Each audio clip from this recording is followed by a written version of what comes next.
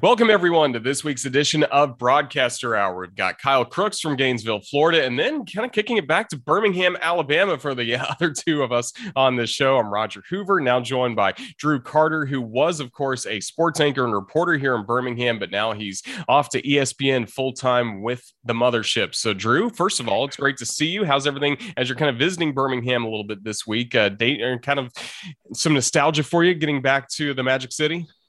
Yeah, no doubt, Roger. First of all, thank you guys for having me. And I have to say, I respect so much how you start the Broadcaster Hour. I've listened to a few episodes, and I love that it's just no frills. We get right into it. We don't have a theme song. We don't have you guys coming on and previewing like, hey, here, what's on tap. We just go straight into the content. I love it. You know, I was listening to Kevin Harlan, and it's like, I don't want to hear, you know, all this garbage. Like the Le Batard show, I love it, but I don't need like a super cut of all their funny moments before we get into the show. I'm listening for Kevin Hart. So I appreciate that you guys do that. I appreciate that we're like 1 minute into the actual recording of the podcast right now. And that's what you're hearing. That makes me happy. But yeah, I'm in Birmingham visiting my girlfriend. It was her birthday on Tuesday. So came on down from Connecticut. I've lived in Birmingham for 2 years, just moved up to Connecticut about a month ago to start with ESPN. Headed up there hoping for some studio stuff because that's what I did for the past 2 years here in the Magic City. So we'll see if that comes through. But yeah, lived in Birmingham for 2 years. So it is a little nostalgic, that's for sure. No frills for sure. I mean, I barely comb my hair for this podcast. I mean, I am the messy one of the two. Roger's usually more put together, and me, I'm just all over the place. But Drew, that nostalgia factor for you was present, I'm sure, this past week when you get a chance to call the Syracuse game, go back to your alma mater. And man, that's got to be pretty cool to see some of the guys and gals that you went to school with. And now here you are, a part of the national crew. That's got to be a pretty cool feeling, right? What a professional segue from Kyle. That was, I mean, we're on the Broadcaster Hour now, man. We may not have production value, but we do have. We've now officially hit the Broadcaster Hour. Yeah. That was a heck of a segue. Yeah, man, it was really cool this past weekend. It was surreal. You know, I struggled to even put it into words. And I'm sure you guys have had moments like this where, you know, it's our job to put things into words as broadcasters, but sometimes a moment is so cool, you just really can't. So I struggled to describe what it was like. And here's why. So I drove from Connecticut, got into Syracuse Thursday evening, immediately didn't even go to my hotel, immediately went on a radio show on ESPN Radio with two guys I knew in college who are still in CNY doing the radio thing. That was cool. Then I went to my hotel. I'm on the 19th floor overlooking the city of Syracuse. It's like, wow, you know, I spent 4 years of my life here. I grew up here, and here's the entire thing right in front of me. The following morning, I talk with students at the Newhouse School. We have a production meeting in the morning. Then I go straight to Newhouse, talk with students as if I have any wisdom to share. I'm like, I know all of you guys. Like, I was here in school with you. What am I doing? Like, I sat down and I look in the front row, and I immediately dap up three of my good friends who I was in college with at the same time. Like, y'all are here to hear me speak. This is not how it should be. So I basically just made up what I was talking about for an hour, like I'm going to do here on this podcast. But that was still really cool because, you know, I had been in the chair on the other side a few years ago. And there were times when I would think, hey, it'd be cool to come back here one day and speak in the chair up there. And so to be able to do it, you know, just 3 years later was wild. And so I was nervous because, again, I was like, this is a big spot here. I'm filling a big chair because I learned everything from the professionals who came back and talked to Syracuse and the professors. And so I saw some of my mentors. I met some of my mentors when they did the same thing that I'm now doing. It was just a crazy full circle moment. So talking to students was really cool. And then I had a moment on Friday where I was like, hey, I actually do have a job to do. You know, we want to make sure that this broadcast is good. This isn't the Drew Carter weekend. This is Syracuse Liberty on ACC Network. And then as you guys probably saw, the game was phenomenal. Syracuse was an underdog. Not that I look at the gambling lines because I'm a professional, but I did know that Syracuse was an underdog. -6, I don't even know what that means. But they ended up winning the game, which was really cool. You know, there was a moment in the first half where I realized I was probably being a little Syracuse heavy. Like a Syracuse sack for 1 yard, for a 1 yard loss against Liberty is not as exciting as a Liberty touchdown. I had to remind myself of that because, you get kind of caught up in it. Like I called probably 100 games at the Carrier Dome as a student. So I had to remember that I wasn't on student radio anymore, even though we are on ACC network. So I could get away with a little bit of a slant, Syracuse being in the ACC, Liberty being independent, but it was still a national show. So I had to remind myself of that. But yeah, the entire weekend was just amazing. And then I stayed through Sunday. The game was on Friday. I stayed through Sunday. And Sunday morning, I just kind of walked around campus. It was a beautiful, crisp morning in central New York. There's about a 2-week window on either side of winter in Syracuse where the weather is like somewhat tenable. It's either way too hot or way too cold usually, but you've got a little window, and we hit that window. So it was a beautiful morning in Syracuse, hung out, walked around campus, teared up a little bit as I saw my old classrooms and the places I used to hang out. And then Sunday I drove back, and it was one of the coolest weekends of my life. Going to school at Syracuse, like you said, there's a very small portion of the year where the weather is tolerable. Like how, I haven't asked this before to anybody who's come on who's gone to Syracuse, but how tough was it to go there just weather-wise? Like 20 feet of snow outside the dorm rooms just to get to a game. Like I feel like it could be pretty miserable at times. You're there because you're a great broadcaster and that's going to be a great springboard to go to the Newhouse school. But man, that's got to suck at times, right? When you deal with that weather constantly. That's why I never went to class, Kyle. I mean, it's just not worth it at some point. Like I've got an Econ 101 class. Great. Love the professor. Not going to walk 20 minutes with the wind blowing in my face somehow both directions to go to a class of 300 students in a lecture hall. The weather is terrible. It's the worst weather, I think, in America. I grew up in Minnesota, which everyone thinks, oh, terrible. I've seen the movie Fargo. You're going to put you in the wood chipper. Oh, Minnesota, nothing's happening. It's just snow and frozen lake, which is sometimes true. But the weather in Syracuse is worse. The wind is worse. The snow is worse. Minnesota has 10,000 lakes, but the lake effect snow in Syracuse is what really gets you. I think it's Lake Ontario from Canada. I'm so bad with the Syracuse geography, but the weather is awful. And I said the wind blows in your face no matter which direction you're walking. It's really, it's like Neil deGrasse Tyson needs to go to Syracuse and figure out what kind of astrological phenomenon causes that, because it's true. And so I was carrying my suit across campus for the game. And I'm like, how is this possible? It's like I have a flag that's blowing in 100-mile-an-hour gales. And I'm like trying to keep my suit somehow like usable for on the air. I've got my chart too. It was just a mess. So yeah, the weather is really, really bad in Syracuse. It's definitely the biggest downside of going there. Well, again, you got a little taste of it in Minnesota, but you say it's different. You also got a big taste for sports. You have, of course, the Gophers there. You have every professional league is represented as well. Just were you a diehard sports fan growing up? Was that the spark for all of this?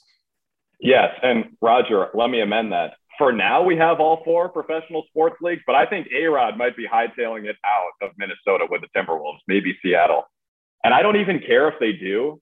I will answer that question legitimately here. I don't even care if the Timberwolves leave, because it will give me an excuse to choose a competent organization to root for. I'll just be a free agent and I can go somewhere else. The Minnesota sports teams for the majority of my life have been terrible. There are slight blips of hope. Brett Favre's first year in Minnesota, I think we were the best team in the league. But then the Saints put a bounty on his head. He's in his late 30s and he's severely concussed by the time we get to overtime, and he throws it over the middle on the run and it's picked off and we lose. We should have won the Super Bowl that year. The Timberwolves, when I was really young, and some of my first basketball memories are Kevin Garnett, Latrell Sprewell, Sam Cassell, Wally Zerbiak, Trenton Hassel, really good teams back then, but could never get over the Lakers hump. So there wasn't real hope there.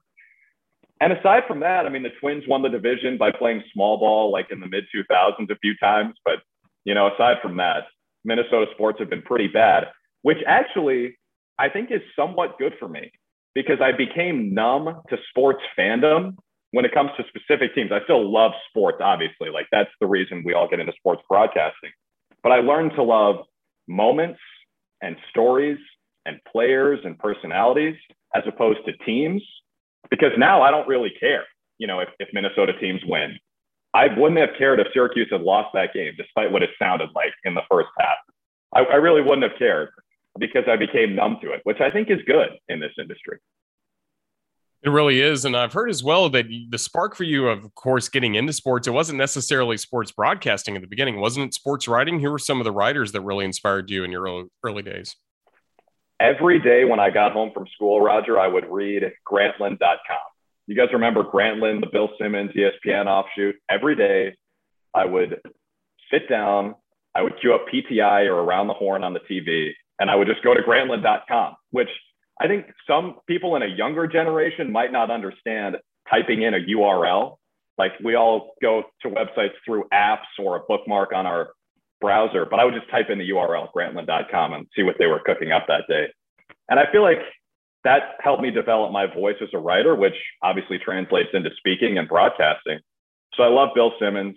You know, I love and hate Bill Simmons, if that makes sense. He's such a homer, and he, you know, there are some times where I'm listening to him or used to read him when he would write, and I'd be like, come on with this. Like he picked the Patriots to win the Super Bowl this year, and he was like trying to make the case as if he's not just picking them because he's Bill Simmons. But I love him, and I really love the way he writes when he used to write.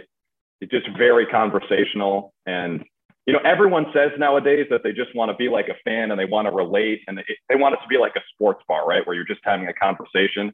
I feel like Simmons was a bit of a pioneer in that respect, because before he got really big, it was a lot more buttoned up, I think. And now, I mean, nowadays, we're probably 3 of 1,000 people recording a sports podcast right now as we speak. So I love Simmons. Kornheiser and Wilbon on Pardon the Interruption are obviously writers who turned into broadcasters. That's kind of what I wanted to do when I went to SU. So I applied to get into the Newhouse School, which I did not think I would make it. You know, when I toured, they had told us they accept 9% of applicants. Not a great student. I've already said on this podcast that I never went to class at Syracuse, which isn't entirely true. But, you know, in high school, I was, again, more focused on the extracurriculars. I wrote for my high school newspaper. I did fine grades-wise, fine on the standardized test, but I just didn't think I had the chops to get into a school like Newhouse. Somehow got lucky. Maybe my mom like bribed the admissions office or something. I made it in, and I was like, great, I'm in Newhouse. This is it. But you have to choose a major once you get into Newhouse. It's such a big communication school. You got to choose either broadcast journalism or print journalism or PR or advertising or something. And so, again, I wanted to be a writer, but we did some research, my mom and I, and we found out that the broadcast journalism program is the one that produced, you know, Tirico, Costas, Stockton, Albert, the list goes on. So decided to do that, but then write for the student newspaper. Then chance meeting, I ended up meeting Jay Alter, who I'm sure you guys know, being in the industry. He has been working for ESPN ever since he left SU in 2016. So he was a senior when I was a freshman. I met him outside a professor's office. He said, come to our general interest meeting for WAER, the student radio station that all the kids do sports for. And from that point forward, it was like, all right, I love broadcasting. Let's do this. Tried out for the student TV station. Felt really good. I mean, I was terrible, I know, but I was like, this is really fun. Like I enjoy writing for broadcast and reading off a teleprompter. And so I kind of got comfortable with it. And I guess the rest is history. I never wanted to write again. Writing's boring anyway. So talking's more fun.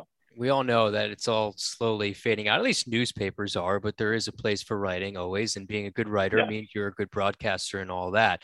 But the culture at AER, and we've talked about this with a bunch of different people we've had on, because when you have a broadcasting podcast, about 90% of the people are going to be from Syracuse. It's just the law of averages. The culture there, how much like does everyone spend time there? Is there a feedback loop amongst peers of you're each listening to each other's tapes, giving feedback? Are there professors listening to tapes and giving feedback? Because it's such a professional broadcast, a professional setup, I have to assume that there is a lot of feedback and a lot of guardrails to get on air at AER. Yeah, it's a really good question, Kyle. And I think it's the thing I miss the most about Syracuse is how driven everyone is and how badly everyone wants to be great and how much people push each other to get there. So at WAER, you're not going to get on the air until sophomore year at the earliest. And that's after a freshman year where for the first semester, you wake up at 5:30 a.m. And because that's when our morning show is, because it's an NPR station. You wake up at 5:30, you go in, you write and voice practice sportscasts, and you get critiqued by upperclassmen. That's the cycle. And you do that for a whole year. And the reason it's sportscasts is because, a lot of us want to do play-by-play right when we get there. So you think, why am I not practicing play-by-play right now? But writing and delivering a sportscast for 2 minutes, I think teaches you so much about the craft. I mean, as you guys know, like everything we do in broadcasting is related. Play-by-play makes you better at hosting. Anchoring makes you better at reporting. All of it is storytelling. All of it is sometimes ad-libbing. It all helps the other things. So writing sportscasts, you are doing writing. And I was joking about how writing is boring. I mean, if you want to be a great broadcaster, I think you do have to be a great writer. It's different writing from print to TV. But when we're speaking, we're just writing with our mouths. So you have to be a good writer, I think, and learn how the language works and learn how to vary up your verbiage and stuff like that. So you're writing a sportscast, it's 2 minutes, and you're delivering it, and you're learning about inflection and performance, and you're doing it on the radio, where that stuff I feel like is even more important than it is on TV. Because, TV is a visual medium. And so a lot of it is what we're seeing. And if you're on camera, it's how you look. But in radio, it's all about how you sound. And so I think that was a really good foundation. And that's why it is the way it is. People have been doing it for 50, 60 years at WAER, and it just works. So you don't get on the air until you're a sophomore at the earliest. And there is a feedback loop. We had a meeting every weekend after our game. If it was a Saturday game, we'd meet on a Sunday night. We talked about what we liked, what we didn't like from the broadcast. We put together these pieces that were 5 minutes long, just telling a story about the game. And we'd have these meetings to review the broadcast. And it was just awesome because everyone wanted it so bad. And we really cared. Like, we took a lot of pride in being the best student radio station in the country. And you've got Blaze Radio at ASU, and I'm sure Northwestern has something. They all like to stake that claim. It's just not the same, man. I'm sorry. It's just not the same. Like, the standard of excellence at WAER is so high. That's why people come out of there ready to be professional broadcasters, because like you said, Kyle, we basically operate as pros when we're students. That's the real reason I didn't go to class a lot when I was a senior, because we had ACC Network Extra. I was doing games for them. We had WAER. I traveled to Orlando for football and Durham, North Carolina for basketball, where Syracuse won in overtime against Zion Williamson and Duke. Just want to put that out there. That was awesome. I basically acted like a professional as a senior in college. And that's one of the things that makes Syracuse so special. And the entire time I was doing it, I was competing with, in air quotes, but really working together with to get better, Noah Eagle, Tyler Rocky, James Colgan, my buddy Fred Conorico. His real name is Connor Federico, but we all call him Fred. Like, those guys made me who I am as a person and as a broadcaster, because we all wanted to be great. And I knew that if I went on the air and I didn't bring my A game, Noah would hop on there in the second half and bring his A game. So you are always striving to be great, striving for excellence. And I think that's why it's such a special place for broadcasters. I think of it as like, I don't know, a battle royale, like the Anchorman scene where they're all fighting with the weapons of the best college radio station. And just so you see Northwestern, Missouri, and Syracuse just fighting each other. Yeah. He didn't mention William Patterson, Brave New Radio, Kyle. How do you feel about that? Look, we've won College Station. We've won Marconi's. I don't need to say anymore. We've invented college radio. Here we go. We get disrespected over and over again. We're not WAER, but we're WPSC, and that's good for something. In the Anchorman street fight, WAER is brick. We have the trident, and we're killing guys. Yes. Legitimately murdering them. Yeah. I can't argue with that. I find it interesting, though, the competitive nature and all that at AER, and we'll get to more of your career as well. And it's interesting because we have these career segments, a lot of these guys, and you're so young that it's not necessarily that long of a trajectory yet to getting to ESPN. So we don't have a lot to cover until we get to your ESPN time. But the pressure on the reps, junior and senior year at Syracuse, because they're so minimal, man. And it's like, I better nail this or I'm not going to get a job. Do you think that way? Dude, totally, Kyle, totally. And so when I was talking to the students this past week, my biggest piece of advice for any young broadcaster, if someone is listening to this and they're in high school or college and they want to do this, and you take one thing away. My biggest piece of advice is consider the listener. Here's what that means. So consider the listener.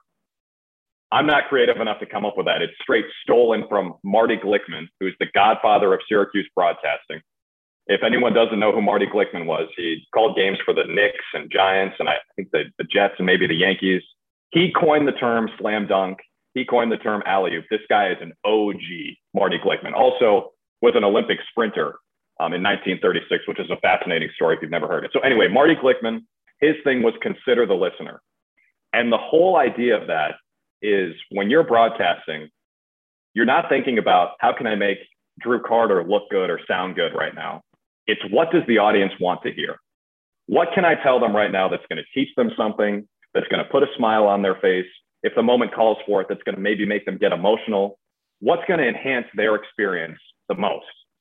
And so the reason I bring that up, Kyle, is because when you're doing so few games because so many people want to do them as a junior and senior, it's easy to get on the mic and think, I have to nail this. I've got to put this on my Jim Nantz Award tape. I've got to put this on my reel to get a job as a pro. I'm going to call maybe one basketball game on TV when I'm in college, and that's what I want to do in the pro. So I need to drill this. And what happens when you do that is you start thinking about yourself. How do I sound? How do I look? I need to use all my prep. I'm going to talk way too fast in the first 5 minutes of this game. I'm going to ignore what my analyst is saying because I'm going to think about what am I saying next so I sound good. It's so easy to fall into that mindset. And I caught myself doing it a few times in school, but because I had great mentors, like I think of Dan Duva. Dan Duva is the guy who taught me consider the listener. He was my boss with the Syracuse Crunch. He hired me on Cape Cod with the Chatham Anglers. To this day, we are friends. I consider him more of a friend than a mentor. And he told me that, consider the listener. And it's not just about telling the audience what will enhance their experience. It's also listener, singular, not listeners, plural, or viewers, plural. Because if you think about it, every person digests a broadcast in their own way. You could be at a sports bar with 1,000 people watching the Super Bowl, but you're all listening to Al Michaels individually. And so the more personal it feels, the better the broadcast is, the more you're going to be thinking, I want to watch more of this. So yeah, it's a long answer to a simple question, but it can be very competitive. Luckily, our class was very healthy. Like those guys I mentioned earlier, they're still my best friends. We golfed at Pinehurst last month. Like those are my best friends in the world because it was competitive in a positive way where we all wanted the best for each other. My friend is starting a new job next week. And we were all just texting in our group chat about it this morning. And like, I'm legitimately so stoked for him. Like as excited that I got the job at ESPN because I just know he's going to be so happy and he's doing what he wants to do. That's what it's all about, man. And so it was competitive in a healthy way, but still when you got on the air, I was like, I need to crush this. And I think the more you can leave that mindset behind and think about what does the viewer need to hear right now, the better it's going to be. Mentioned the Cape Cod League. Let's talk baseball for a second. What'd you enjoy about that? That's another area where there are a lot of young broadcasters really competing for reps, really trying to get better. And I'm sure that was a great environment. You also did the Auburn Double Days, I believe. So what do you love about baseball broadcasting and how enjoyable were those two experiences for you? Yeah, it was awesome, Roger. I mean, as you guys know, baseball broadcasting is so different from every other sport. It's basically like you're hosting a podcast and there's just a game happening in front of you. You know, obviously there are huge moments that you have to rise to the occasion for, but in a baseball game, there's a chance that you're talking for 3.5 hours and your voice only rises 3 times. So doing those games, and I think it was more about the consistency, you know, every day coming to work and every day putting a good product out there and not getting bogged down with the monotony of it. I think you learn a lot about it. I know, Roger, you did minor league baseball for a while in Jacksonville. Like it can get difficult. You know, I was in short season single A. I wasn't even full season, but 78 games in probably 85 days. And I was alone. So it's like, what do you talk about? How do you pass the time? How am I going to make this entertaining for people? You're your own producer. You're your own engineer. You are the play-by-play guy and the analyst. You have to get creative. And so that really pushes the creative juices for sure. And so I really enjoyed that aspect of the broadcast. And, being part of a team too. I think a lot of us get into broadcasting because we're not good enough to play sports professionally, but there's nothing else we want to be involved in for a living because we just love sports so much. And so being a play-by-play guy for a team, doing it live, being somewhat part of the game and somewhat part of the team, I think is the closest thing to matching what we love about being part of a sports team, as in like playing for a sports team. So I just loved it. I mean, it was a lot of fun. And, you learn a lot about yourself when you're on the air for 3 hours for 78 nights in a row. You certainly do.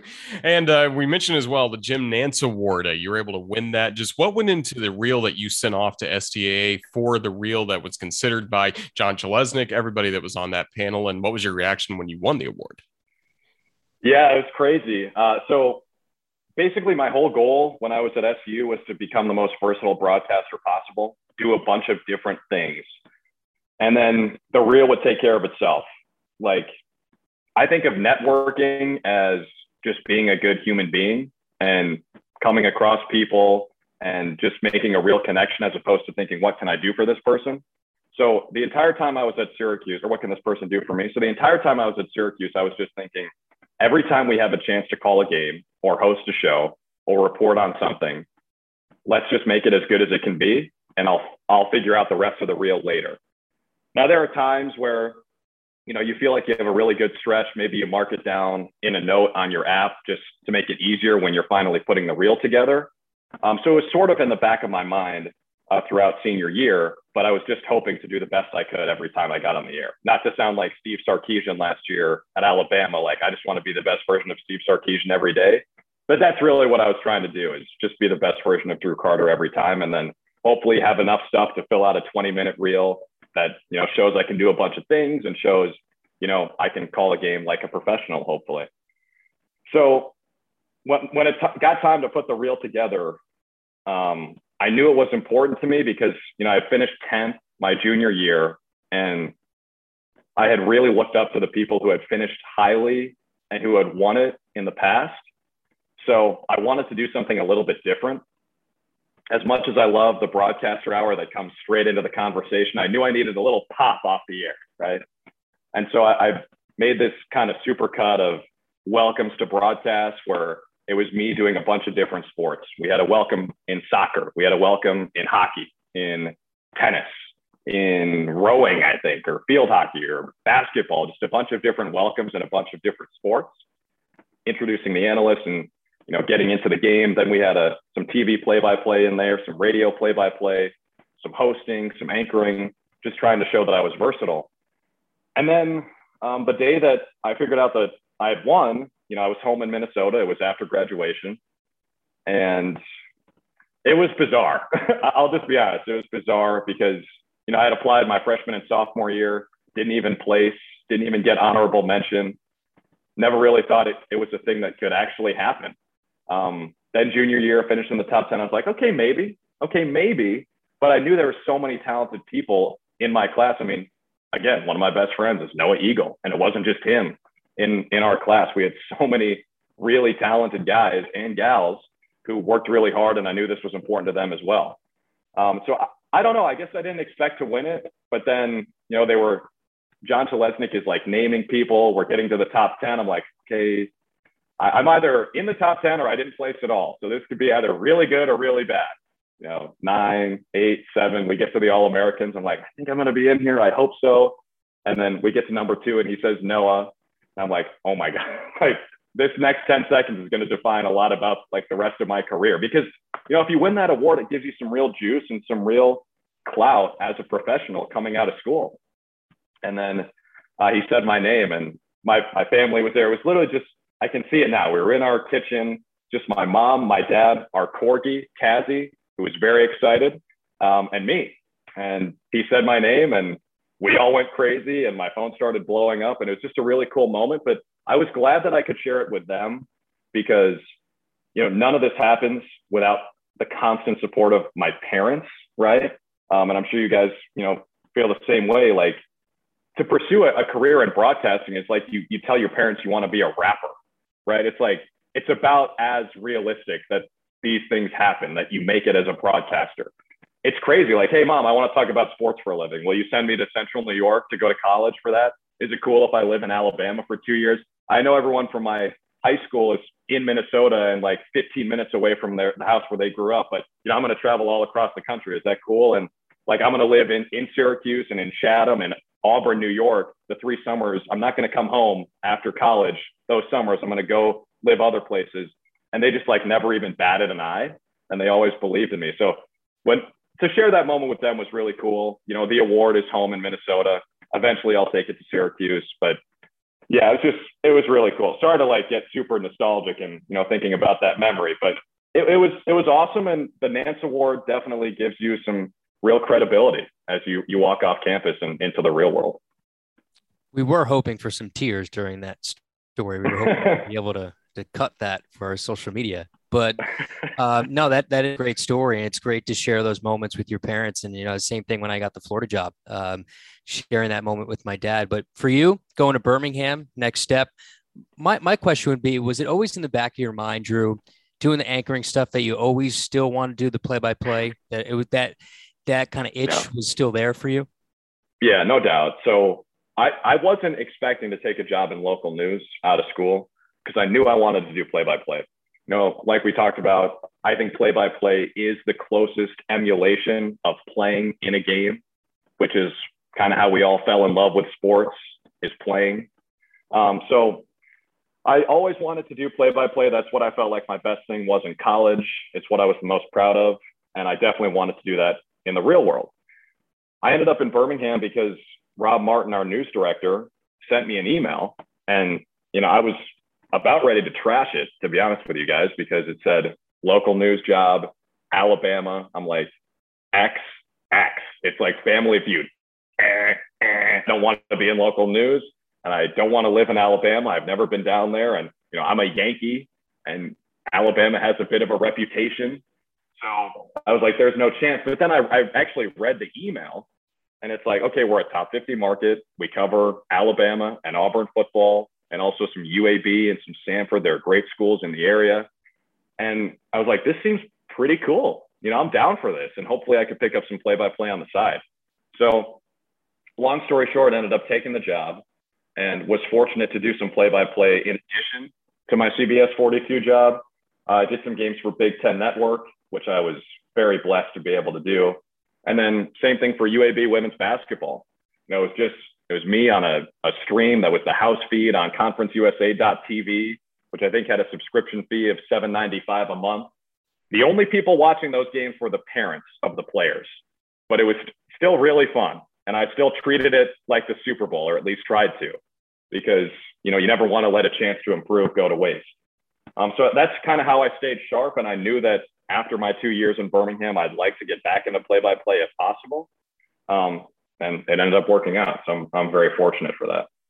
And creating those relationships to take the next step in your career. And I've always heard there's a difference between networking and relationship building, because networking is almost like you're asking somebody for something as opposed to building relationships. And for you, we all know what the aspirations are for you and for me and for Roger. We want to get to the highest levels of the industry. What were you doing in that time to build those relationships? How were you building those relationships? How often were you trying to do that in your time in Birmingham? Yeah. So what you said there, Kyle, it makes me think of how a lot of people look at networking, which is transactional. And that's probably my least favorite thing about the industry.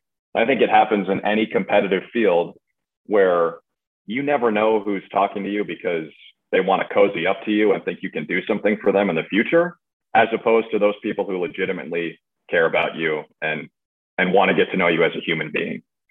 So I think that's a hard part of the business, and certainly hard being on either end, because it's hard to break through, and people network for a reason.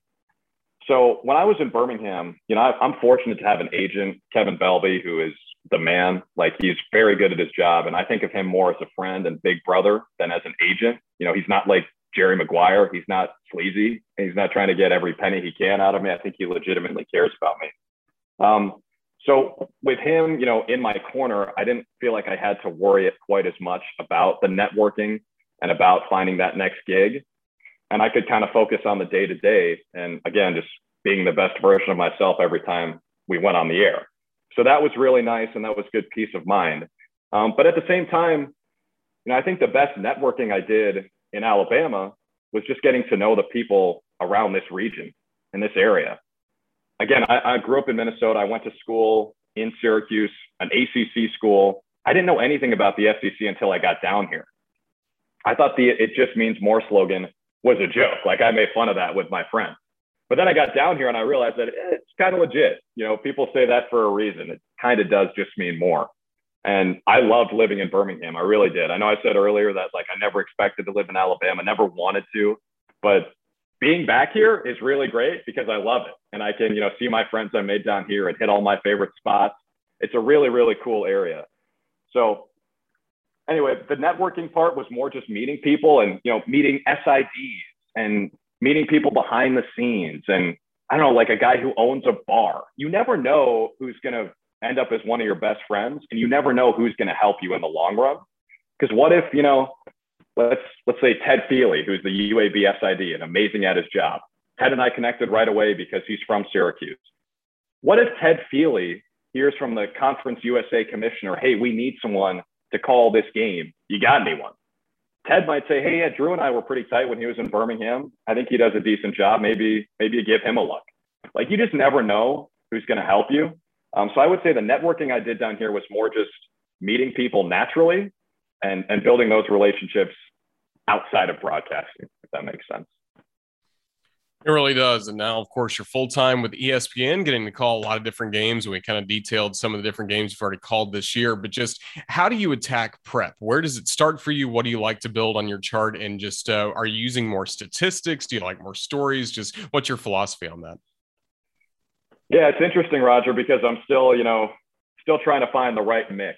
It's been a while since I've done play-by-play consistently. Last time was in college when I would be calling, a couple games every week. Every time I did it when I was at CBS 42, it was kind of a one-off. So I would have like a month to prep and I'd have plenty of time to organize my thoughts. It's a little different at ESPN. We'll get the assignment with a little over a week to prepare. So what I like to do at the start is get the names, numbers, height, weights, hometowns in my chart. And I'm sure you guys have talked about the holy play-by-play chart a lot on Broadcaster Hour. I basically get the shell in there, all the nuts and bolts, and then I'll just go to every player page on the roster, do some Googling for the big names, basically try to immerse myself in the programs as much as possible. I think the goal when you're doing a national broadcast is make both fan bases feel like you've been around the program for years and you understand where they're coming from, what the headspace of the program is. A great example is Wake Forest. So we had their games week 1 and week 2. And so I made a Twitter list with Wake Forest and Old Dominion and Norfolk State beat writers and fans and SB Nation blogs. And you just basically try to encapsulate the mindset of a fan base and of an area as it pertains to this program as much as you can. Because, it can be hard parachuting in for 1 week and then parachuting back out. I guess flying back out, you can't really parachute out. You know what I mean? It's like, how do you sound like you know exactly what you're talking about with a program when you've only been researching them for a week? So I think I've struggled a little bit the first month here to organize my thoughts and my notes. Perfect example is Malik Willis. I took a couple boxes out of the Liberty offense on my chart and made them Willis continued. So I had the Willis notes in his little box, and then I had extra notes in another box. Then we had the notes from the coaches meeting, which I had handwritten in my little journal. Then I had a Google Doc with Willis bullet points. And I think I need to do a better job of consolidating all of that because, Malik Willis could be the number 1 overall pick. He was the biggest star last Friday night. And I just felt like I wasn't sure where I wanted to go. The quarterback touches the ball every play. I mean, realistically, you should have a chance to use all your stuff on a quarterback until the game gets really tight, which it did in Syracuse on Friday. So that's an example of where I want to get better is organizing my prep. But I would say it starts shells and then I get into the more human interest stories. And then, as well as a television play-by-play announcer, just how do you try to be a good teammate, not just to your analysts, because everyone sees that relationship, but also the producer, the director, making sure all throughout the week you guys are on the same page. And then, especially during the broadcast, you're all communicating and working together for the common goal. Yeah, that can be a tough dance, I think, because some producers love when the on-air folks are involved with the production.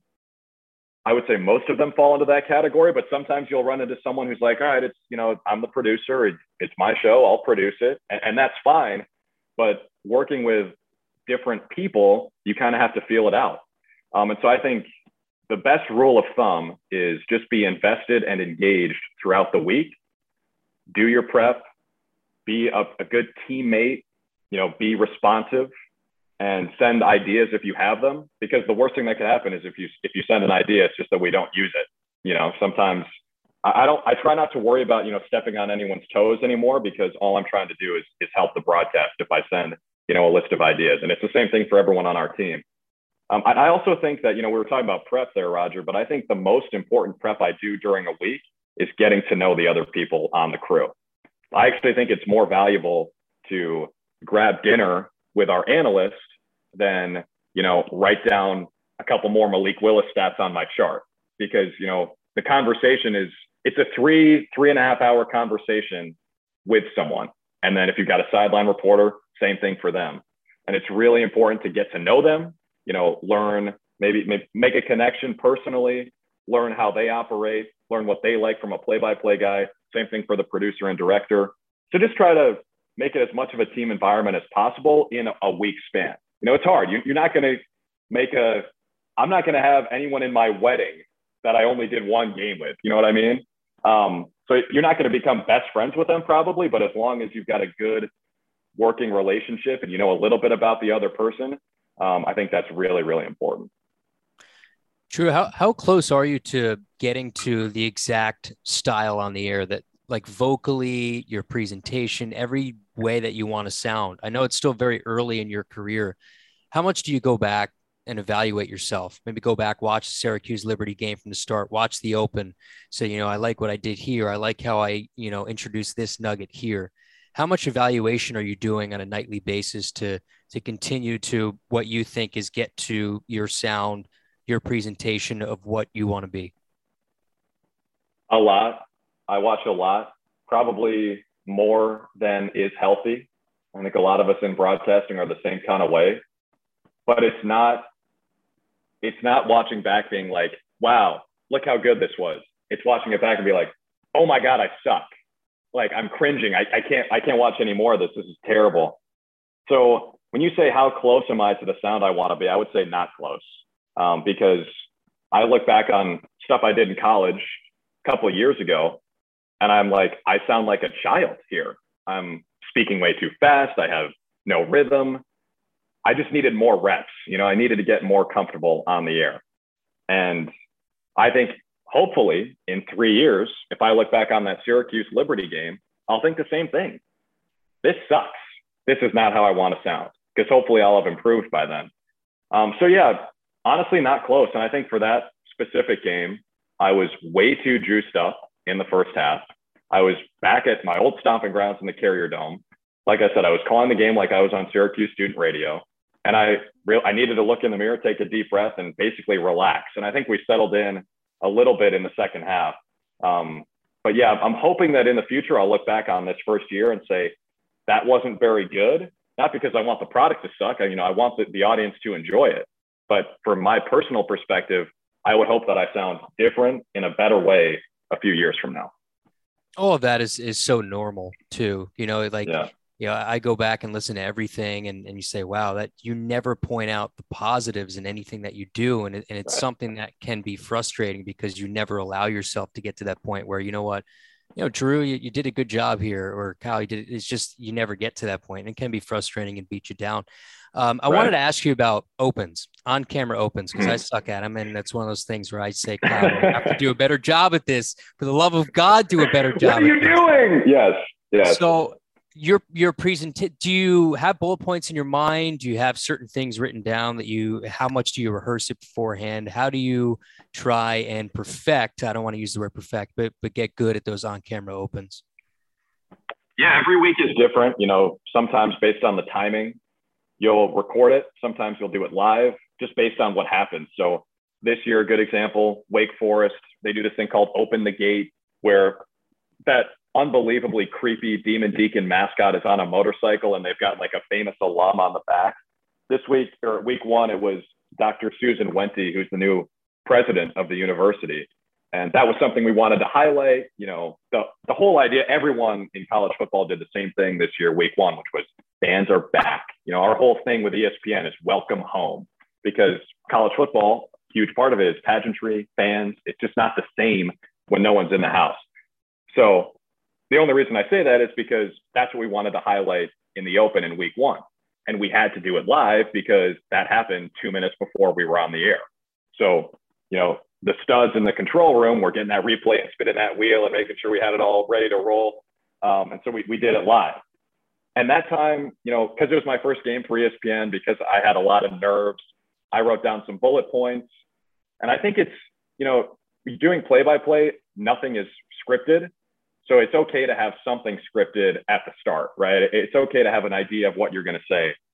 So that's what I usually do, is write down a couple of bullet points, come up with something that I think is like somewhat clever.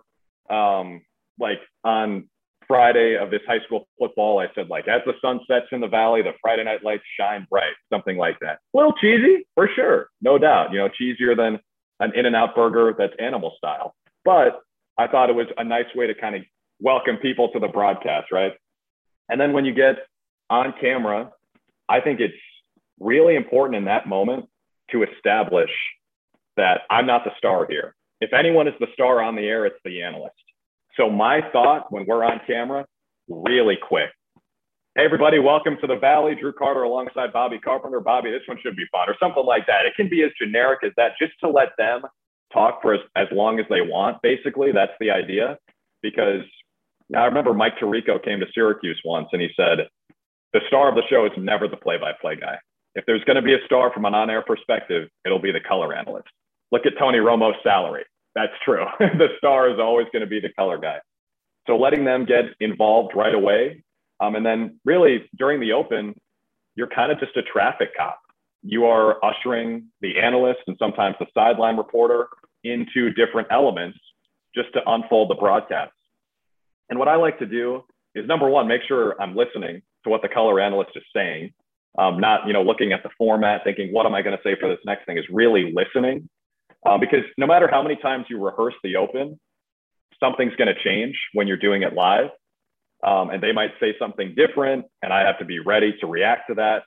So I like to so last week, for example, we were talking about Malik Willis. And let's say Bobby, I don't even remember what we were talking about in the Open necessarily, but let's just say that, okay, so Taylor was on the sidelines. I do remember this. Taylor was on the sidelines talking about how the ground game is going to be crucial, because in the first two meetings in 19 and 20, it was all about who won the battle on the ground.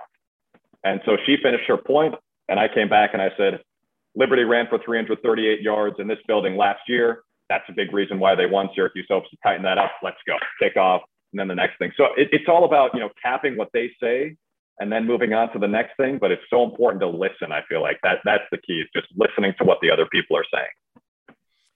And of course, you have some studio work that's coming up at ESPN. Of course, all the time in Birmingham, you're doing studio sportscasts. So just how did you approach that? Were you trying to be scripted as could be for all those different events, or did you try to keep it a little more spontaneous? And I imagine that'll be the same when you do studio work at ESPN. Yeah, a little bit of both. It just depended on the setting. When we were anchoring a newscast, the sports block, everything was scripted. And a big reason for that is timing. The sports are in the D block. So for a 5:30 show, we don't get to sports until 5:22. It's like we have 2:30, and if you go 10 seconds over, everyone is going to be scrambling to get out of here on time. So everything was scripted when we were anchoring sports. But then out in the field and, during college football Saturdays, we had 3.5 hours of programming. That's where it was a little more off the cuff. And that's what I think is more fun, to be honest. We've talked a lot about writing, and I enjoyed writing and editing and producing those sportscasts. But it's just more fun to me when you're just vibing and you're speaking extemporaneously. So that was fun when, they'd come out to us live at Bryant-Denny Stadium or at Jordan-Hare Stadium or wherever we were on the road, and we could just kind of talk and just ad lib a little bit. So it was a good mixture of both. And I think that's kind of why I learned so much at CBS 42 and why I improved as a broadcaster at CBS 42, because I had a chance to do both. And both things help the other one for sure. You have a dream stadium, dream basketball arena, maybe in the college side, that you want to call a game in most. Now, you've done Cameron Indoor. You said that again. So that's probably up there. So you can't say that because you've done it. But you've been around the SEC, so you've seen some of the great stadiums around the conference. Is there anyone where you really pinch yourself when you get the opportunity to call a game in that stadium one day that you think about? The Carrier Dome would be pretty cool to call a hoops game in. We've done football, but if you've been to Syracuse, it's way different, because for hoops, it's basically a third of the building, because football field way bigger than a basketball court. So they just put the basketball court from like the end zone to the 30 or 40 yard line or whatever, but they managed to fit in 60 to 70% of the capacity of the building for a hoops game. So like when we played Duke, when I was a student there, you'd have people in like the other section on the opposite side of the building who could like barely see over the bleachers onto the court. But basically we just wanted to set the attendance record. So that's what we did. But all that to say, the Carrier Dome for basketball is really special, man. I mean, it's so loud. There's so many people in there for a basketball game. The entire city, like everyone in Syracuse, even if they don't like basketball, would rather be in a seat at the Carrier Dome than wherever else they were at that moment. You know what I mean? It's such a special environment. So if I could do a hoops game there, that'd be pretty sweet. And same thing for Coleman Coliseum or Auburn Arena. Just covering a bunch of games from press row there, I would always think about how cool would it be to call a game here. I think about the first Iron Bowl of basketball I did, which was January of 2020, where Auburn was ranked top 5, I think. Correct me if I'm wrong, Roger, but Auburn was undefeated in top 5, right? Yeah. Undefeated, coming off the Final Four trip. And they came into Coleman and got waxed. Like, Nate Oates and crew wiped the floor with those fellas. And the place was popping. Alabama's got a bit of a reputation for not caring about basketball until they're good. Well, on that night, they became good and people started caring again. So I saw how cool that place can be when people are really invested in the program. I think it was the same thing at Auburn Arena too. I'd love to call a game at one of those two spots. Certainly hope you get that chance, Drew. And before we let you go, you mentioned some advice, for the young broadcasters that are watching this. And obviously we've got a huge college audience, high school audience that's watching this. Just some final words of wisdom. Treat this like you're coming back to Newhouse for your commencement speech. Just how do you want to inspire the next generation of broadcasters that wants to be, a Nance Award winner, work at ESPN at a young age? So I would say 3 bullet points. One of them we already talked about: consider the listener. And, we've gotten into that. That's, if you've ever talked to me for more than an hour, and no matter what the setting is, you've probably heard me say that. So consider the listeners, number 1. Don't have to get into it anymore. Number 2, never say no.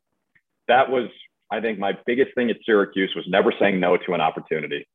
We called, I think, 14 sports, did some rowing, did some field hockey, did some volleyball, did some women's lacrosse, loved all of it.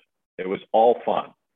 And it's also necessary at a place like SU, which is as competitive as the real world is.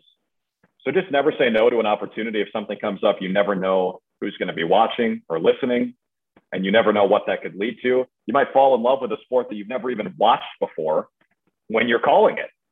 And obviously, if you get the assignment, you'll watch it a little bit, but you know what I mean? It's like I never expected to do rowing when I was thinking I wanted to be a broadcaster, and I loved it.